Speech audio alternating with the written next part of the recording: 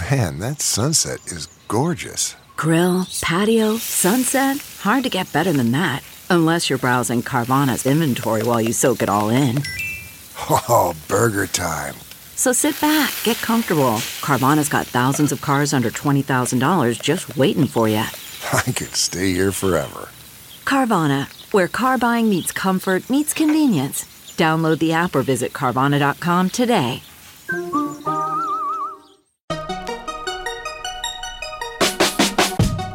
Welcome to the Tech Meme Ride Home for Friday, June 12th, 2020. I'm Brian McCullough. Today, Twitter takes down a bunch of accounts it says are government propaganda. UK regulators are going to take a hard look at Facebook's Giphy acquisition. I explain in depth why Chris Cox returning to Facebook is such a big deal, the PlayStation 5 reveal, and of course, the weekend long read suggestions. Here's what you missed today in the world of tech. Twitter has removed more than 32,000 accounts that it says engaged in propaganda linked to Russia, China, and Turkey, describing the accounts as state-linked information operations.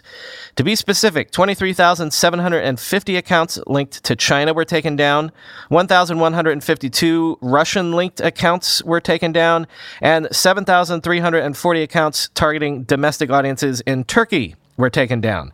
But then this morning, Twitter also said that it had shut down an additional 180,000 accounts, all of them, quoting from CNN here, tied to the Chinese government. Experts working with Twitter who reviewed the accounts said they pushed deceptive narratives around the Hong Kong protests, COVID-19, and other topics.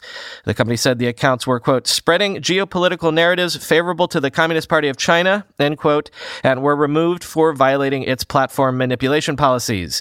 Twitter is officially blocked in China, though many people in the country are able to access it using a VPN. Among the targets of the Chinese campaign were overseas Chinese, quote, in an effort to exploit their capacity to extend the party state's influence, end quote, according to the Australian Strategic Policy Institute, a group that Twitter worked with to analyze the accounts. Twitter said the accounts tweeted, quote, predominantly in Chinese languages, end quote.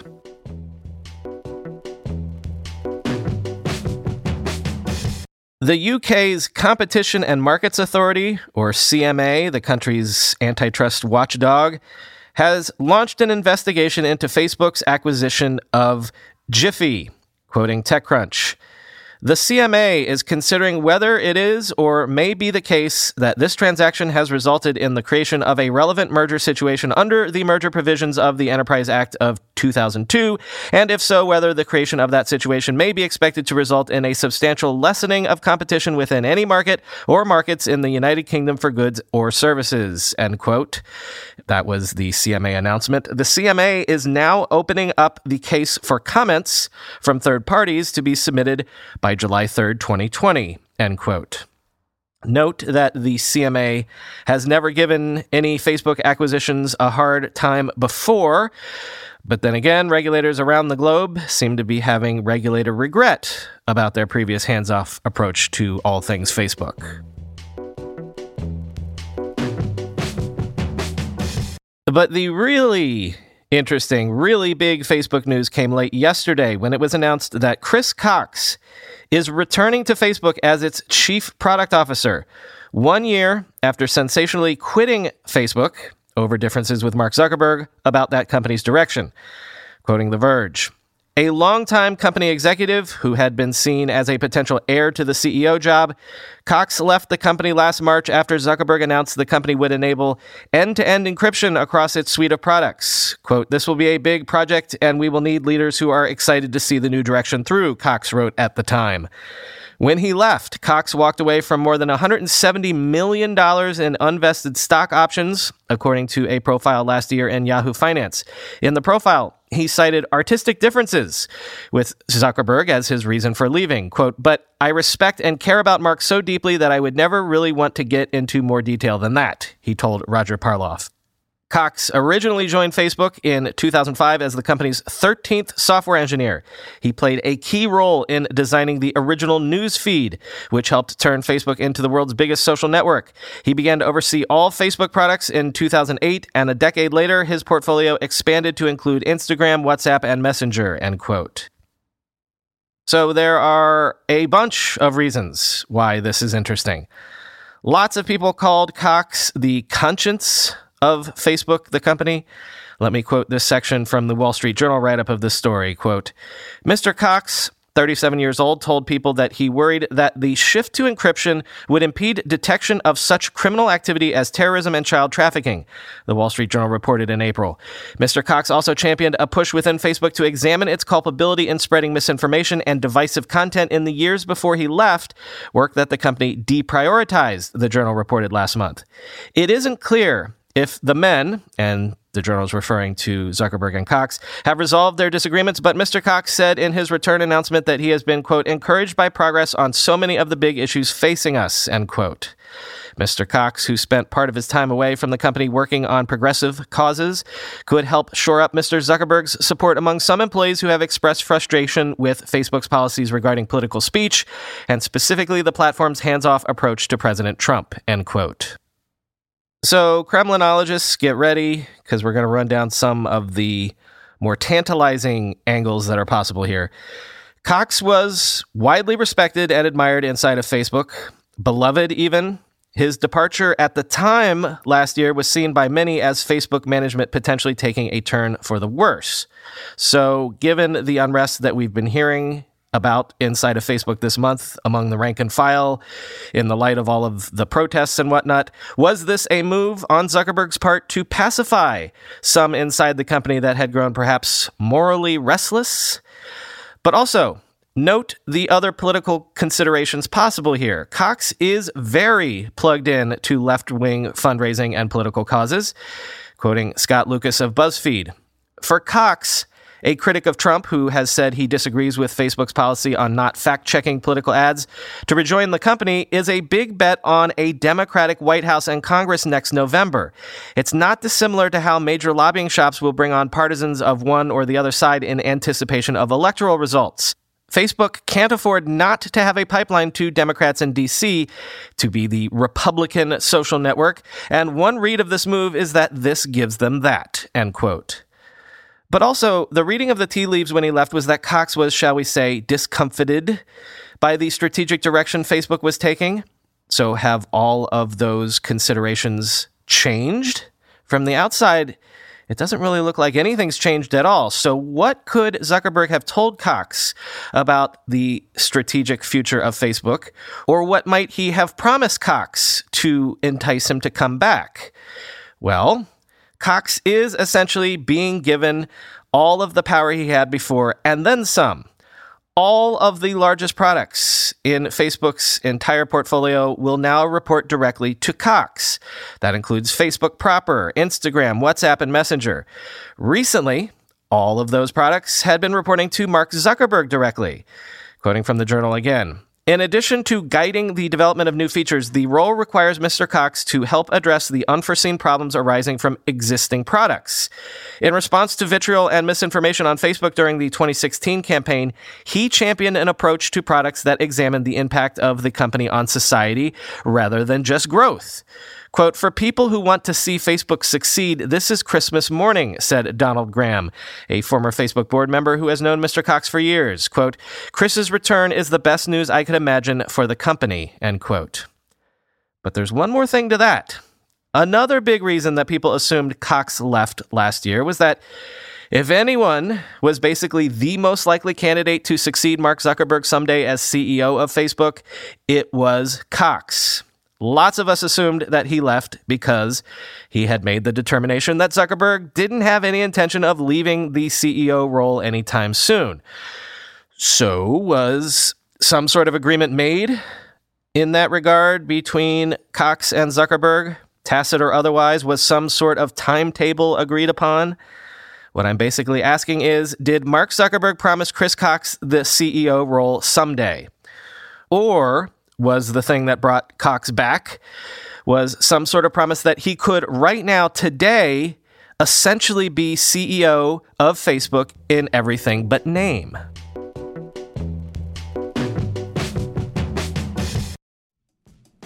We all know there are things in life that you have to compromise on, but when it comes to your health, there is no compromise. So don't go back to that one doctor who uses your appointment to catch up on the latest headlines, their family group chat, their crossword puzzles, just because they're available right now or they take your slightly sketchy insurance.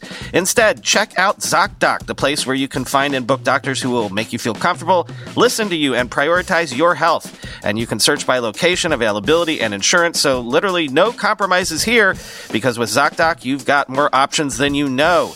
ZocDoc is a free app and website where you can search and compare highly rated in-network doctors near you and instantly book appointments with them online.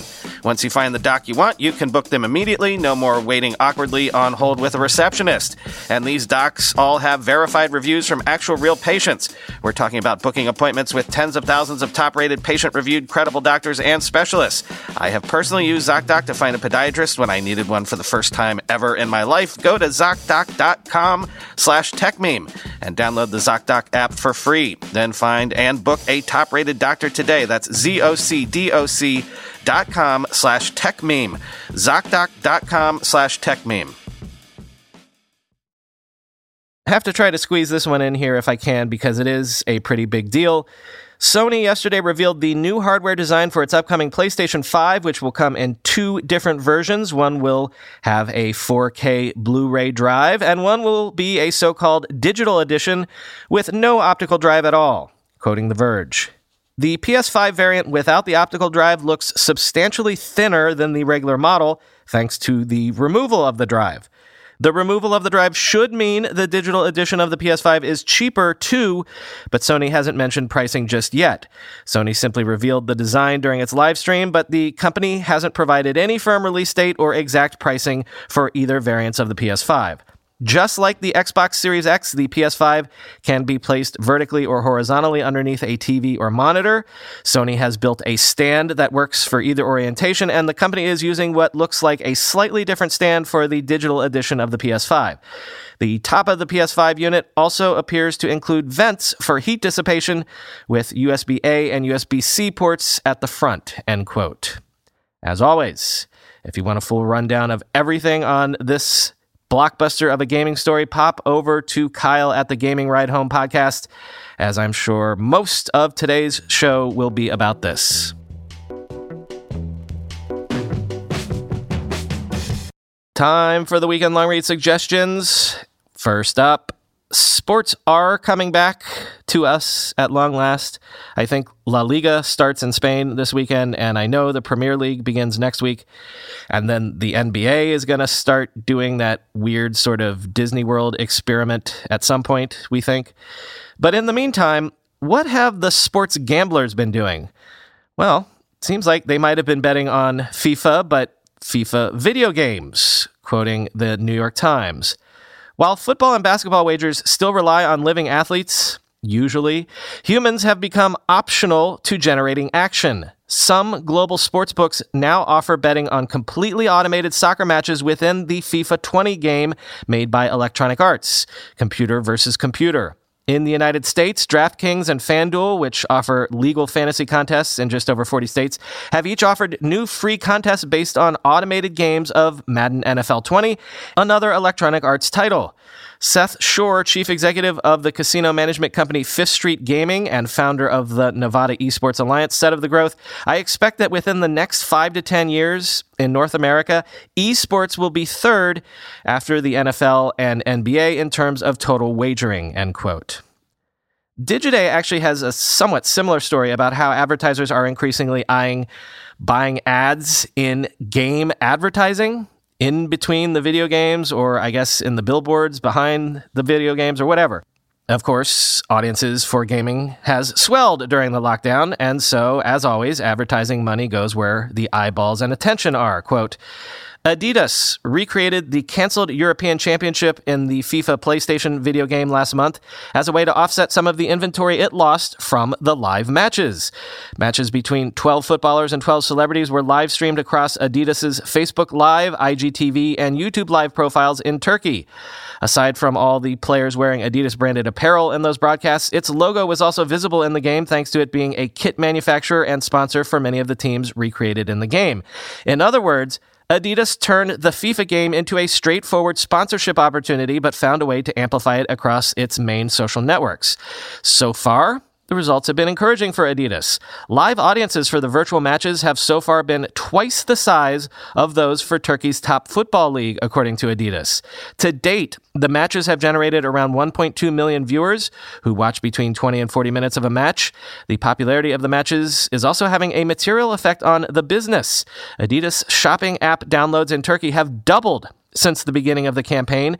That's fueled a 25% rise in daily revenue from the app, per Adidas, end quote. Next, if you've ever wondered why the joke that people make when something goes viral is, check out my Bandcamp, well, check out this Pitchfork article explaining how much more money artists can earn on Bandcamp as opposed to, say, Spotify, Apple Music, YouTube, and the like. Quote, "You won't find $75 bill anywhere on the Billboard charts, but the New York act's latest studio album nabbed the #1 spot on Experimental Bible Wire magazine's Best Albums of 2019 list. Centered around guitarist Che Chen and percussionist Rick Brown, who keeps time by banging on a wooden crate, the collective specializes in droning improvisations that are gritty, hypnotic, transcendent. On May 1st, they put out a digital-only album, Live at Tubby's, exclusively on Bandcamp. Documenting the group's last show before the coronavirus hit, the Pay What You Want release generated $4,200 from nearly 700 buyers in just 2 days. That's more than $75 bill have made through streaming services like Spotify, Apple Music, and YouTube over the entire last 6 years. Quote, "Streaming is a joke," Chen tells me. "We might make $100 a year from streaming. On a recent statement of mine, the royalties for one track that had 580 plays on Spotify was $0.20, end quote. Protocol profiles Brett Arsenault, Microsoft's CISO, who is working on Microsoft's ambitious project that I think we've mentioned before, to make all 150,000 of Microsoft's employees stop using passwords by next year. That's interesting, and the article goes into how they're going to attempt to make that happen. But what is more interesting is Arsenault himself, who Protocol calls the most interesting man at Microsoft. Arsenault used to be a professional skier.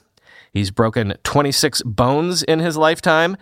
And oh yeah, quote, "Scratching an itch dating back to his ski racing days, Arsenault took a sabbatical from Microsoft in late 2001 to join the endurance car racing circuit, competing in races on famous tracks such as Watkins Glen and Laguna Seca.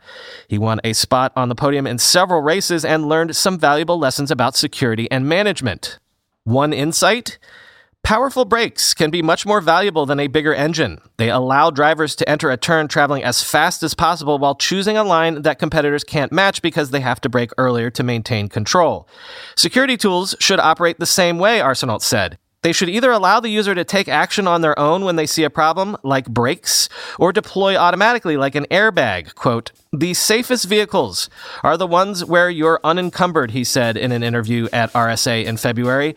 "The idea of an airbag, that's how security should be. The user should be unencumbered by it, but it should be omnipresent, omniprotective," end quote.